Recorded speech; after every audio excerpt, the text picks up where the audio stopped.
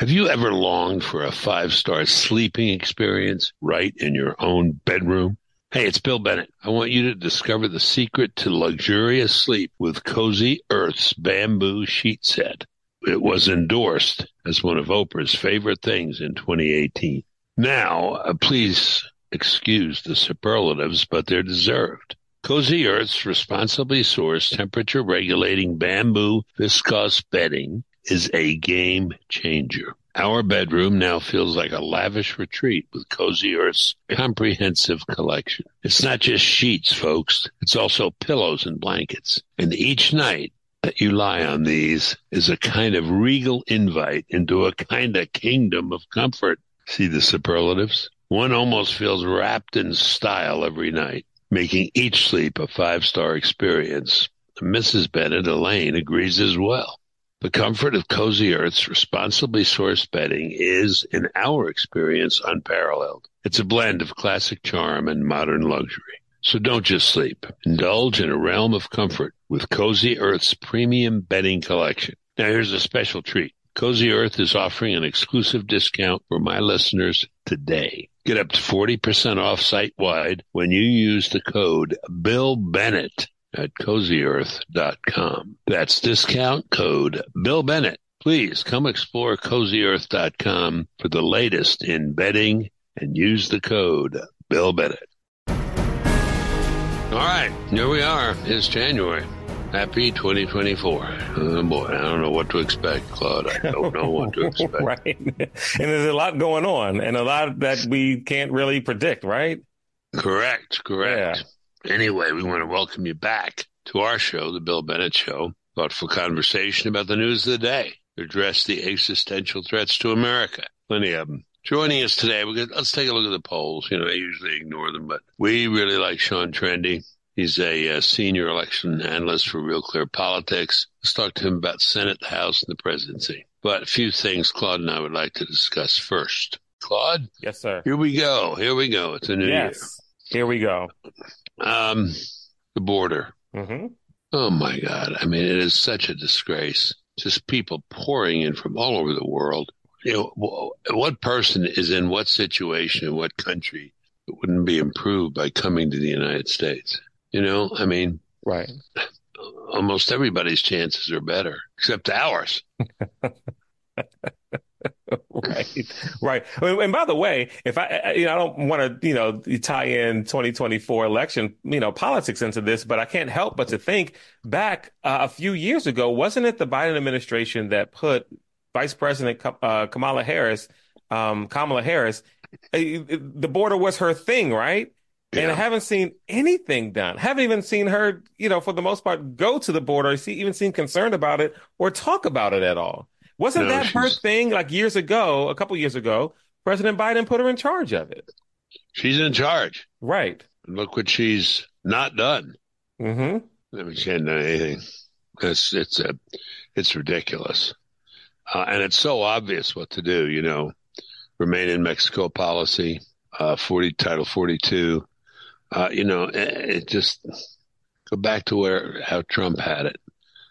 But, the campaign begins today. Mm-hmm. I mean, I think Republicans should bang this drum about the border, but boy, I can tell you that by that first Biden campaign stop will be about MAGA Republicans. And, we'll talk to Sean Trende about that. But anyway, I think the border thing is a disgrace. Well, not just that, but they can actually use some Democrat mayor language against the Democrats. I mean, you look at what has been said in New York, you look at what's been said in Chicago by Democrats. It's unacceptable, but it's funny because it's only acceptable when it's at your doorstep.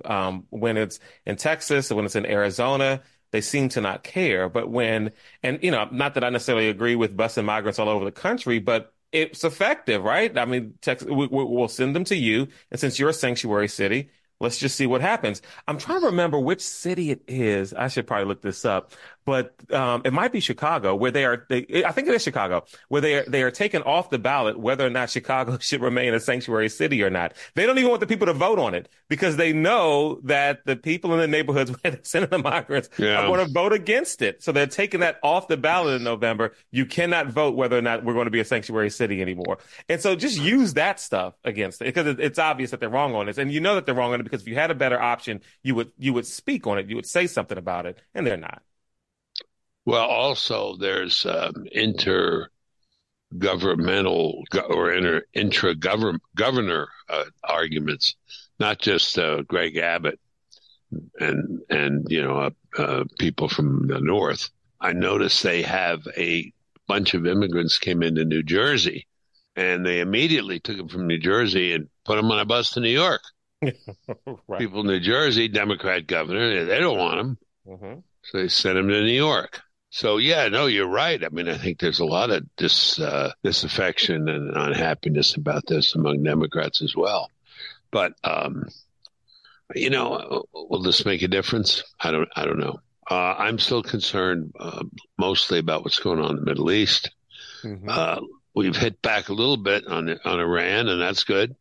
Hmm. We haven't just taken the punches; we've thrown a few, not enough, but we know who's behind these strafings, or not strafings, but these attacks on our ships and others, and it's Iran. But full support here from me of the IDF, the Israeli military, going after Hamas to the west and facing Hezbollah now from the north. And this thing can explode, get bigger fast, and get up to World War status. This is really, really, really something. And we have to defend Israel.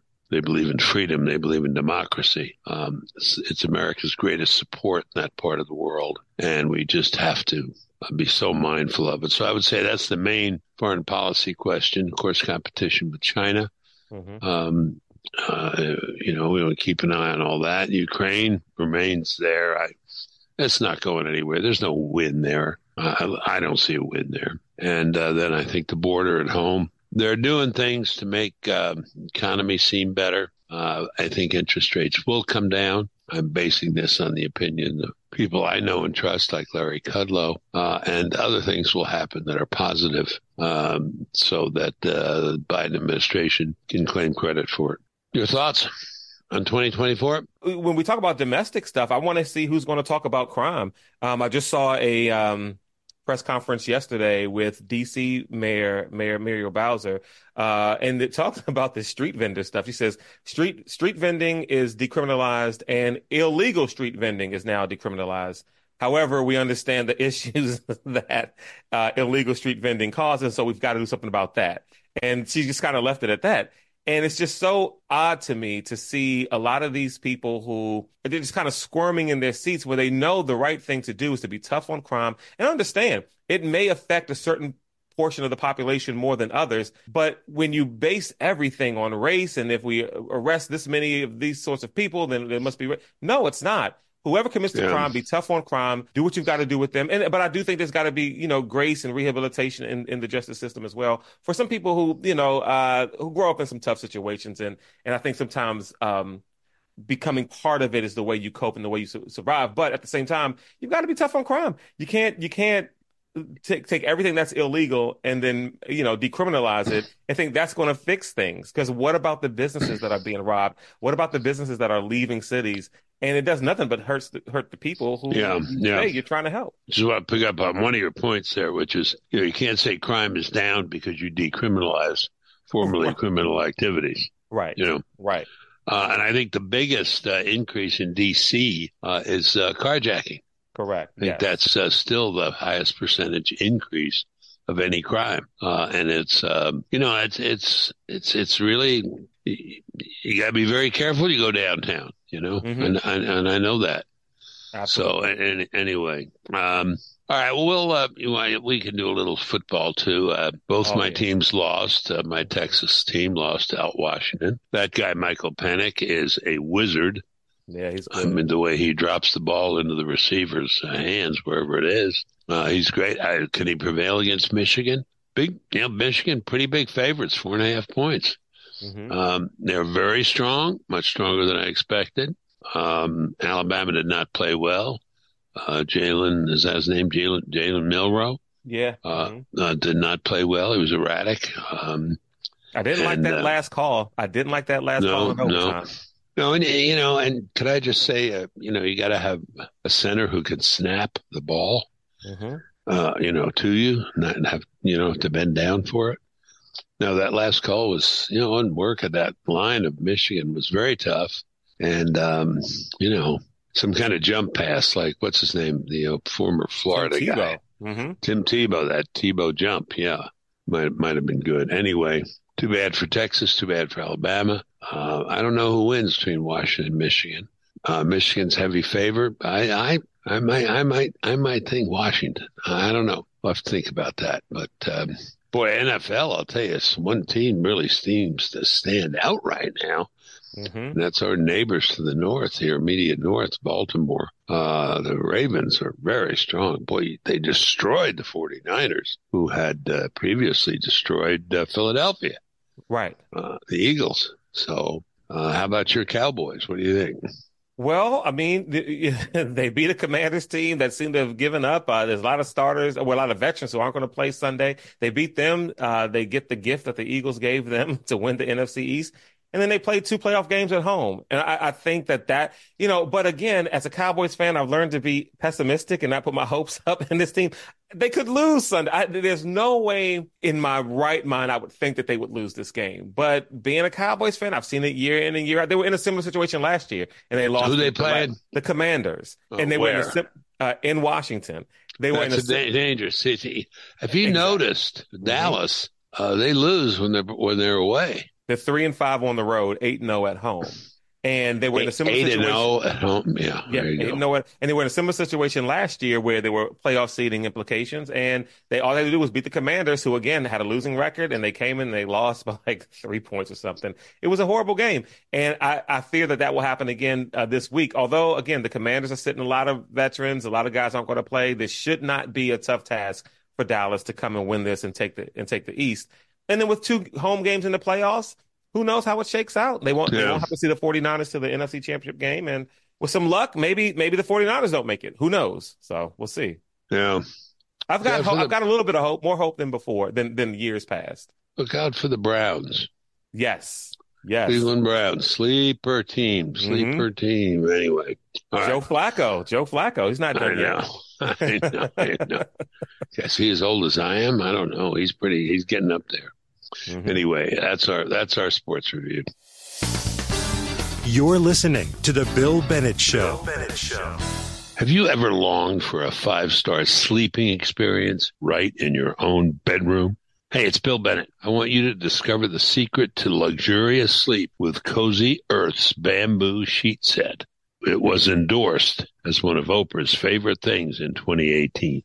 Now, please excuse the superlatives, but they're deserved. Cozy Earth's responsibly sourced temperature-regulating bamboo viscose bedding is a game changer. Our bedroom now feels like a lavish retreat with Cozy Earth's comprehensive collection. It's not just sheets, folks. It's also pillows and blankets. And each night that you lie on these is a kind of regal invite into a kind of kingdom of comfort. See the superlatives? One almost feels wrapped in style every night, making each sleep a 5-star experience.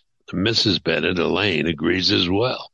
The comfort of Cozy Earth's responsibly sourced bedding is, in our experience, unparalleled. It's a blend of classic charm and modern luxury. So don't just sleep. Indulge in a realm of comfort with Cozy Earth's premium bedding collection. Now here's a special treat. Cozy Earth is offering an exclusive discount for my listeners today. Get up to 40% off site-wide when you use the code BillBennett at CozyEarth.com. That's discount code BillBennett. Please come explore CozyEarth.com for the latest in bedding and use the code BillBennett. You're listening to The Bill Bennett Show. Okay, joining us now, Sean Trende, Senior Election Analyst for Real Clear Politics. So, Sean, here we are. It's 2024. as we're speaking, I guess Joe Biden's going to begin his campaign. I think I know what he's going to say, but let's put that off for a minute. Can you give me a sense? Can we talk about the House and Senate first? What do you think about the House of Representatives? What's your sense of how that will go in 2024? I honestly think it goes the way the presidential election goes. People still have their minds that we're back in the 2010s where Republicans controlled redistricting everywhere. And we're really not. The set of maps we have now, the big gerrymanders tend to cancel each other out. So we're going to have a situation where the middle seat in the House of Representatives isn't that far off the presidential vote share. So I think if Biden wins, they probably get a small House majority. If Trump wins, they probably get a small House majority. Okay. All right. Senate? Senate Democrats are in worse condition. They have 51 seats with 2 independents caucusing with them. West Virginia's open. Trump won that state by 50 points. It's hard to believe, but that's a safe Republican pickup. If you told me that 20 years ago, I'd have, looked for the loony wagon for you. But West Virginia delivered for John F. Kennedy, right? Yeah. Oh, I know. It was Bill Clinton, one of Bill Clinton's best states. Yeah, that's right. And so now that's an easy pickup. So it's a question of whether Democrats can hold on in Montana and Ohio. And even after that, they have some, seats like Pennsylvania, Wisconsin, Arizona. That could be Michigan, could be kind of dodgy for them. So I like Republicans' chances, at least for now. So it ends up Republicans 51, 52. I mean, if Trump ends up winning, it could end up getting up like 54, 55, but I think 51, 52 is a safe bet. Even if Biden wins and it goes Republican? Probably. Never underestimate the ability of the GOP to snatch defeat from the jaws of victory. I know. I don't know what they're doing now. I don't know why they're doing all this impeachment stuff. It's not going anywhere. I understand the frustration, the unhappiness. I understand the border issue, but people want a solution to it. They don't care about Mayorkas being impeached. That's my sense anyway. Yeah, I think that's right. All right, let's talk presidential. See all these reports of Biden's unpopularity, and he's pretty low, right? I mean, it's down pretty far. The satisfaction with him, and people want him replaced. Democrats want him replaced. Republicans would like to see him replaced. Is he going anywhere? No. Okay. He is the most unpopular president since we've started recording presidential popularity at this point in his presidency. It's really bad for him. Okay. We can elaborate on that, but here's the heart of the thing as I see it. Least popular president since we've been recording these things. But then you get to a Trump-Biden matchup, and, if I'm reading it right, you tell me, Sean, it comes out 44, 45, 42, 2.3 point Trump advantage. But man, that's not much. And they haven't started the campaign, which is going to be relentless about Trump as a dictator, a tyrant, MAGA, Republicans. Given all those negatives, it's still the numbers when you match up Trump and Biden are pretty close, aren't they? They really are.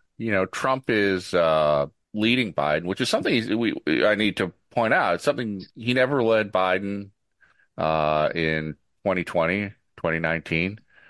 He only led Hillary Clinton a handful of times in 2016. So for him to be the leading in poll after poll is pretty unusual. But yeah, he probably makes it way closer than it needs to be. That's straightforward. Now, Biden's negatives are the lowest of a president since you've been recording it. What are Trump's negatives? They are actually better than before. Now, again, we need to throw out the kind of, caveat that, Trump's been kind of out of the news.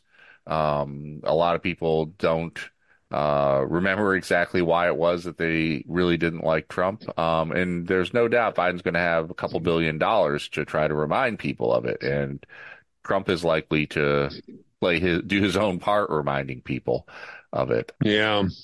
But yeah, I was surprised there was a question, did this person's policies make your life better or worse? And Biden, it was like 30-70 against, and Trump, it was like 50-50. So, he does better than I thought he would or should be doing. But there's still this I just can't vote for Trump thing out there. Yeah. Among a lot of Republicans. I just can't vote for Trump. I mean, I know he's the overwhelming favorite, but, he's got to have every vote. He's got to have every Republican vote. He's got to have, more than half of the middle of the moderates, doesn't he? Yeah, I mean, he does okay, but he doesn't have a lot of room for error. But then again, neither does Joe Biden. I mean, we need to remember that 2020 was decided by about 20,000 voters spread across 3 states. It was Yeah. It was a really close election, and so in the Electoral College, which is what counts. Comment on this, because these are the things you hear in conversation on and things that I say. Okay, but they haven't started yet, and the Democrats are better at this game than we are, Republicans. Quite apart from whether they steal the election or cheat or stuff ballot boxes, any of that stuff. Put that aside, though, that could still happen in some places. They vote harvest. They get out earlier. I was saying to somebody the other day, I wonder what they'll do now. I wonder what they'll do next. And lo and behold, here's this thing in Colorado. Take him off the ballot. Take Trump off the ballot. And then they do the same thing in Maine. I mean, what the hell? Republicans are saying, well, the Supreme Court will fix that. I want to ask you about that too. But what do you think of what I just said? I think there are definitely things in the execution of voting that Democrats do better than Republicans. And some of that is just Trump. I mean, running around telling people he was actually affirmatively telling people not to vote early because their vote, it was cheating and their vote wouldn't count, and it was like, don't do that. Yeah. Because what happens is that people who are going to vote early on election day, they all of a sudden, like, their kid's sick or they have a work deadline dumped on them, or like, you want people to vote early because once they voted, they voted. But yeah, no, I think Democrats have the ground game figured out better than Republicans as of right now. So if you have a close poll number, 44-42 right now, something like that. Is that fair? Is that accurate? Yeah, that's about right. And they play a much better game, and Biden will be portraying Trump in a certain way, and Trump will be fitting that portrayal in some ways. It looks very dangerous to me. It is. I mean, we don't, like I said, don't diminish the fact that Trump's been in worse polling positions before and won / made it very, very close. But that's exactly right. He's a gamble, and I personally, I don't get the payoff that makes it worthwhile, but it is a gamble. Now, historically, Trump has tended to do better than his polling because he has a lot of supporters that don't answer pollsters, but pollsters may have figured out ways to account for that. They're certainly trying. So yeah, it's definitely a dangerous position. Yeah. Let me go back to the court here. Everybody's saying, well, Supreme Court will intervene on Colorado, Maine. Other states decide to do this. You can't be sure of that. I was one of those who, was hoping and believing the court would intervene last time when Pennsylvania, as you'll recall, substituted judges for legislators in picking electors. Remember that? And the Constitution says not supposed to do that. So I thought the court would intervene. Court never touched it. Yeah, I actually think part of why they didn't intervene was because Barrett, right? They just had this huge controversy about, how Ruth Bader Ginsburg was replaced, and they just didn't want to then step in and be perceived as influencing the election. But look, on this ballot removal thing, they just have to weigh in. I mean, there's no way they can, it's squarely presented federal question. It has huge implications, and I hear what you're saying, but on something like this, I just think I have very little doubt they're going to weigh in. Yeah, well, I've heard people say, Sean, it's not only important for the court to step in, it's important for a unanimous court to step in, or a court to step in and speak unanimously on this. So we put these kinds of things to rest. Yeah, that would be the best. I don't know that you'll get 9-0 on anything these days, but yeah, I mean, I think especially in the wake of Dobbs and the affirmative action decision, the liberal justices just aren't really in a mood to do conservatives any favors. Let's talk about Dobbs. Yeah, this will be a big issue, won't it? Abortion. Yeah, and it's tough. Maybe on the morality or principle of it, it's not tough for Republicans, but from a political standpoint, the Republican position that Republicans have kind of had the benefit that they could take strong positions on abortion and say, well, but Roe makes sure that will never happen. Well, now they don't have that protection. We're talking about real laws with real world implications. And, the absolutist pro-life stance is not a terribly popular one. You got to change the culture before you're going to get people to agree that abortion should never be legal, even in cases of rape. So it is a bit of a game changer. Now, look, in 2022, Republicans still won the popular vote by 3 points in a post-Dobbs world with a highly unpopular Democratic president. So we shouldn't get too carried away.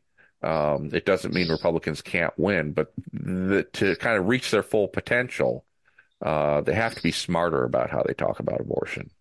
And they sure shouldn't talk about a federal law because, what was the point of Dobbs if you then turn around and say we're going to make a federal law? I mean, it didn't exclude it, but I believe for years, I'm a pro-life person, but I believe for years the only solution to this most difficult problem in American politics is to let states do it, and I think that was that was the right answer. But then to immediately say, nope, never mind, we're going to have a federal law saying 16 weeks, that's just crazy, seems to me. Yeah, I agree. I've always believed one of the more appealing conservative arguments for me has always been, federalism is good, laboratories of democracy. But I think the bigger point, I am squishy on abortion, but I'm anti-abortion. Is to convince people, right? Like, stop you don't have to put effort into trying to get Roe overturned anymore. That's done. But people who are anti-abortion need to convince other people that abortion is not just a que sera type thing.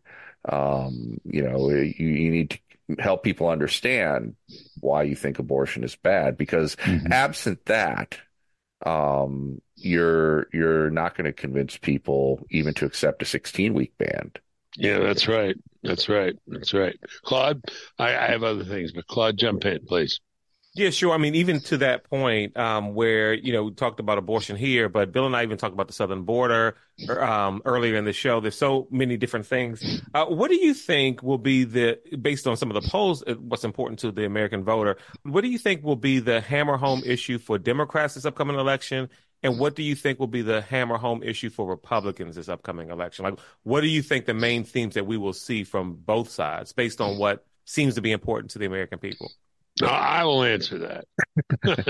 Okay. At least I'll begin, and then we'll leave it to the expert. The Democrats, their main theme will be Trump, Trump, Trump. Yeah, it's going to be two things. There's going to be the question, are you better off than you were 4 years ago, is always the question. And the Democrats and Republicans are going to have the interesting thing is that for as unpopular as Joe Biden is, the Democrats don't have a terrible story, right? Like, schools are open. COVID, we don't think about it anymore. They're not teaching anything. Yeah, they're not teaching. I mean, it's they got all kinds of problems, but they're open. And COVID isn't something we think about every day. And the economy, inflation has stopped. And they'll do we still got more to do. But that's going to be their argument. Is Trump is going to say, "My God, you're paying $9 for a pound of bacon." Wasn't like that when I was president. And then there's going to be the Trump, Trump, Trump. Like, do you really want to go back to that?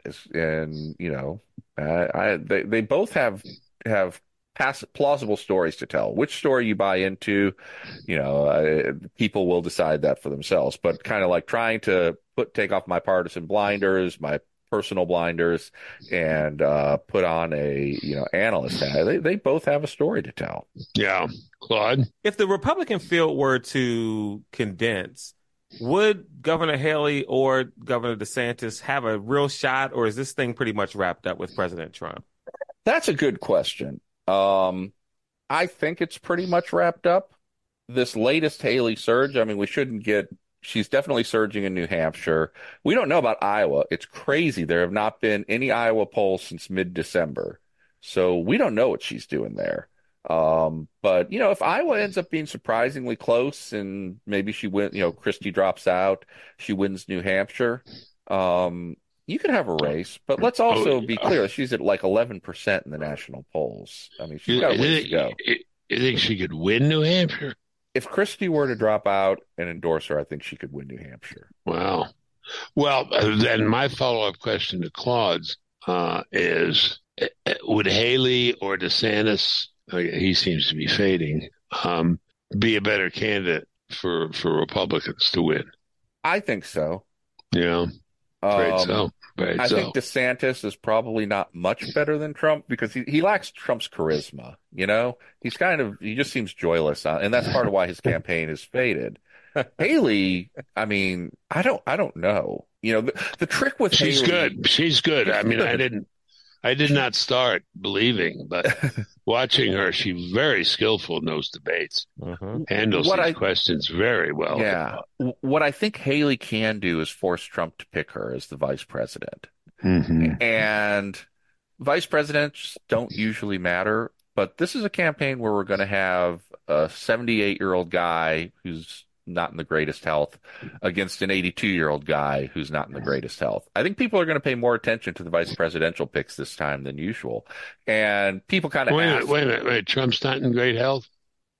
I mean, the guy lives off of Big Macs and, is apparently that works. Yeah. You see this. Look, I would say Trump is a young 78 and Biden's an old 82. But you see the profile view of Trump, and he's not the healthiest cardiovascular specimen out there.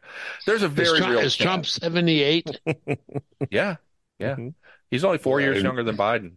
You realize that? I thought he was younger, 70s. Okay, go ahead. Sorry. Well, he's got a ton of energy, right? I mean, he codes younger than he really is. But I've noticed, on the stump, he's not as sharp as he was 2016. You look at the close-ups of him now, and he really is he looks old. Bottom line, I think, Trump would be 82 at the end of his term. Biden would be 86. I think vice presidents would matter. And since Trump can't run, the vice presidential slot is a signal this is what comes after me. And if it's Nikki Haley, I think a lot of people, I can say for myself, someone who is fairly never Trump, Nikki Haley would make me think twice as the vice president. So, you're never Trumper? I'm not. So there's never Trumpers who are like, Trump is evil, I have to organize and try to defeat him. And I've never been in that category. But I came of age politically in the 80s and 90s, and I really bought into the Republican stance then about character mattering. And it's not that I necessarily go out and vote for Biden, but he's a walking epitome of of all seven deadly sins. And I mean, you can go through the list, like lust, gluttony, rage, envy. And I have a hard time affirmatively supporting that. Well, Biden's got a huge corruption thing, right? I mean, huge. Yeah. That proved Bill, yet. if I could though, to that point, Sean, if you don't mind me asking, there's also a large amount of people I think who were anybody but Trump for the last election who might be second guessing that, especially if you with a Nikki Haley vice president. Do you think that group could grow? That says, 4 years ago I was anybody but Trump, but I don't like the way the country's directed, and so maybe I take a second look. I think so. I don't think it's huge, but Biden has no room for error. And this election is Biden's America, not Trump's. And like you said, the border is falling apart. Inflation, even if inflation tables off, I'm still paying, $6 for a Happy Meal for my kids as opposed to $3. There's a lot to consider. Taking your kids to eat where Trump eats. Well, I'm not saying that I don't have a gluttony problem. All right, Sean. All right, got you. Well, McDonald's is hard to resist. Let's face it. This movement of Hispanic and Black, that the Black vote does not have to move very much for Trump to win, like single digits. Is that true? Yes, that's right. That's right. Is it going that way? The polls suggest it, and this is an area as an analyst where I get a little bit lefty, and I say, look, like I'm an upper middle class white guy. I grew up in the suburbs without a lot of Black friends. I'm not going to pretend to know a lot about how the Black community approaches things. But I think one problem the GOP has had, with people like Mitt Romney is that like they look like the boss, right? Like they look like the Wall Street broker. And Trump, even though he's rich, he codes like the working class kid that got rich. And I just think some of the extreme leftists, the other thing that I kind of sense about the Black community is that they're more like meat and potatoes Democrats, not white progressive Democrats. Yeah. And I think that's broken through some. The simple task for Republicans has been to get conservative Black voters to vote Republican. Yeah. And we have seen in polling for a long time, especially among younger Black men, and this is going back even to like 2012, not necessarily pro-Republican attachments, but less strong Democratic attachments. Now with younger Black men, you're 2 or 3 generations from the struggle, and you're starting a family, and you've probably moved into the working class or middle class. And that's all it takes is like 30%. Again, I don't want to put words in anyone's mouth. That's just a sense. All right. Well, it's very honest of your self-description, but let's go to Claude, who represents, in my view, the entire Black community. Sean's 100% right. I mean, just from people that I know, I mean, and again, it's not a poll of a lot of people in the country, but I mean, people even here in, liberal Maryland and liberal DC, they aren't loud about it, but there's a lot of people who are taking a second look that anybody but Trump's not it. One thing that Sean had said that is, 100% on point is there are people who have, you said 2 or 3 generations who are doing well, who are working, who are raising their families, who look at crime in the cities, who are embarrassed by what others are doing, and they relate to President Trump, not just and it turns some people off, but just kind of the real talk and the real nature of who he seems to be. There's something authentic about it, whether you like it or not. It is it's who he is, and you can trust it 100% of the time.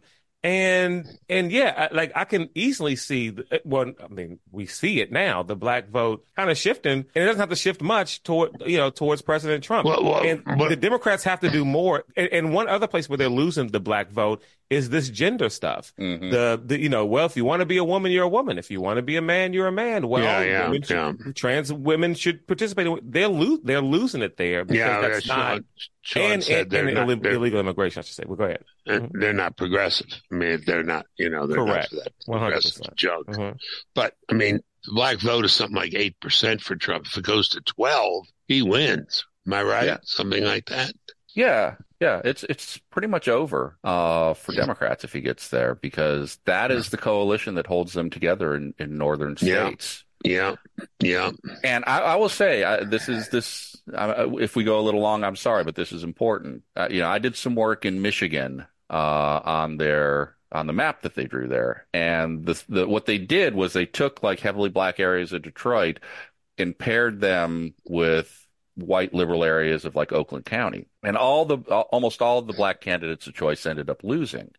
And it was horribly racially polarized voting. And what would happen is you would have these white women who would give, like, there's one race in particular for Senate in the 8th district where a white woman gave a huge speech on the floor about trans rights, became like the darling of the progressive left. She got 96% of the white vote in that district and like 20% of the black vote. Yeah. Just a huge, almost like Jim Crow split. And I just look at that and I'm like, on these social issues, like, if you lean in on it, I'm not saying you're going to win a majority of black voters, but like, you're going to alienate enough that it could really make a difference in these big cities. And again, I want to emphasize my place, and this is my interpretation without being on the ground there, but I think it's a huge fault line that Democrats are not sufficiently aware of. And it's not going to take much, by the way. It's not going to take a large percent. It will take a small percent. Yeah. All right. Well, I'll take hope anywhere it appears. That's fine. I'll grab at any straw. All right. Any final thoughts, Sean? Been very generous. No, I'm happy to do this. It's it is January, and if a week's a lifetime in politics, we got 10 months until Election Day, 11 months. Yeah.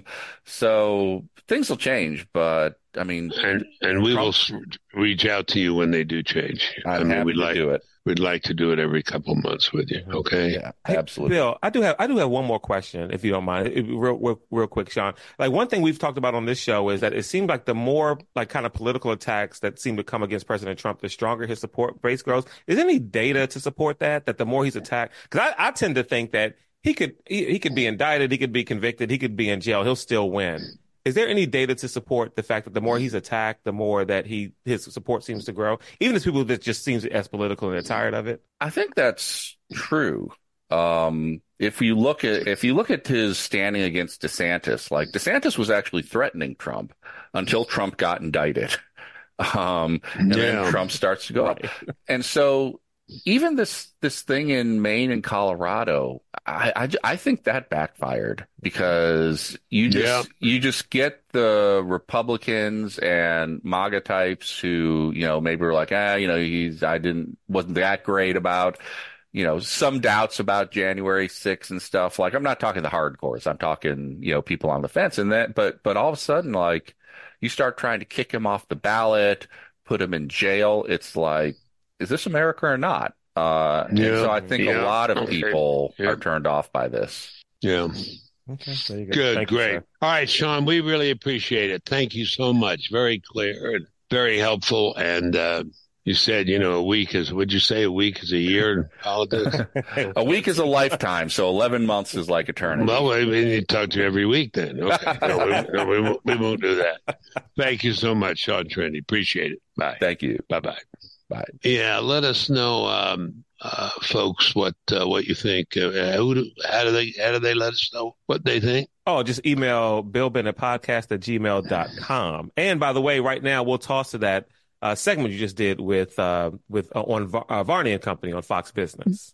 Yeah, my question there was not about what's going on at Harvard, but has Harvard affected the whole culture? Mm-hmm. The DEI thing is maybe, getting some attacks at Harvard, but has it already bled out into the wider society? My link there was the story that preceded me on that TV show, which was teaching CRT to third graders. Mm-hmm.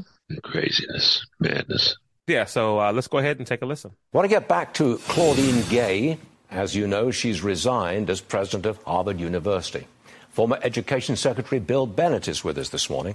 Bill, you say her resignation shows, and I'm quoting now, the final corruption of the most elite institutions. What do you mean by that? Well, I think the corruption was her being placed as president of Harvard University. Yep. But maybe the final corruption is this morning, Stuart. Apparently the New York Times piece she wrote says that racism did her in. Yep. How about 50 cases of plagiarism? Yep. How about her ambivalence about answering a question about Israel and is it a terrorist state? So, look, my question is this. We know what the universities have become, bastions of left-wing and leftist propaganda. My question is, has it seeped into the rest of society?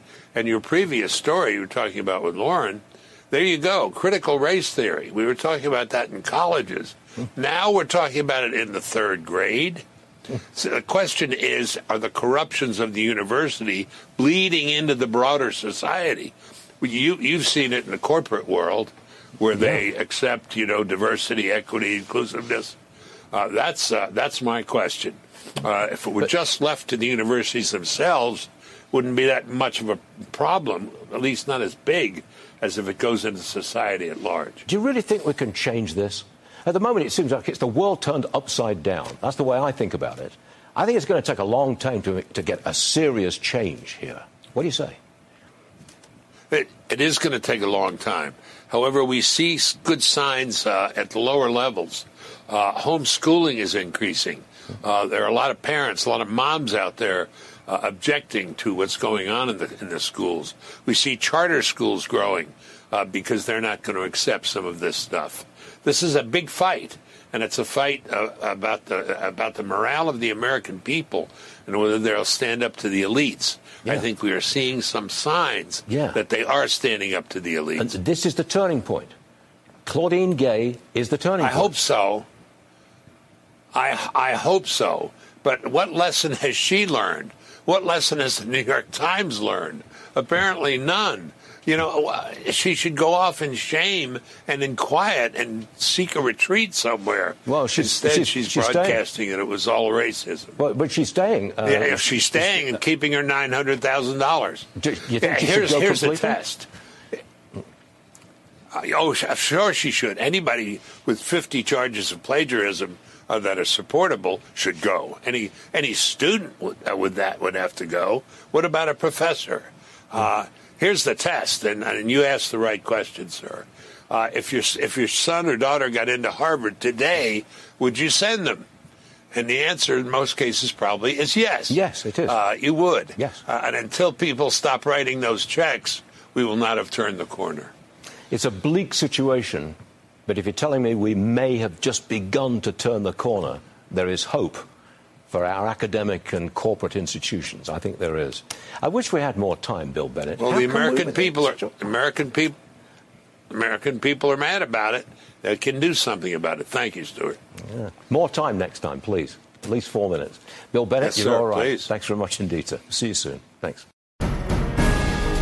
Well, that does it for today's show. Catch up on previous episodes of the show. Go to thebillbennettshow.com. You can follow me on X, formerly Twitter, at William J. Bennett, and like me on Facebook. Just search Bill Bennett. Feel free to email the show. I'd love to hear from you. It's BillBennettPodcast@gmail.com. Share the podcast with your family and friends, and we'll catch up next week.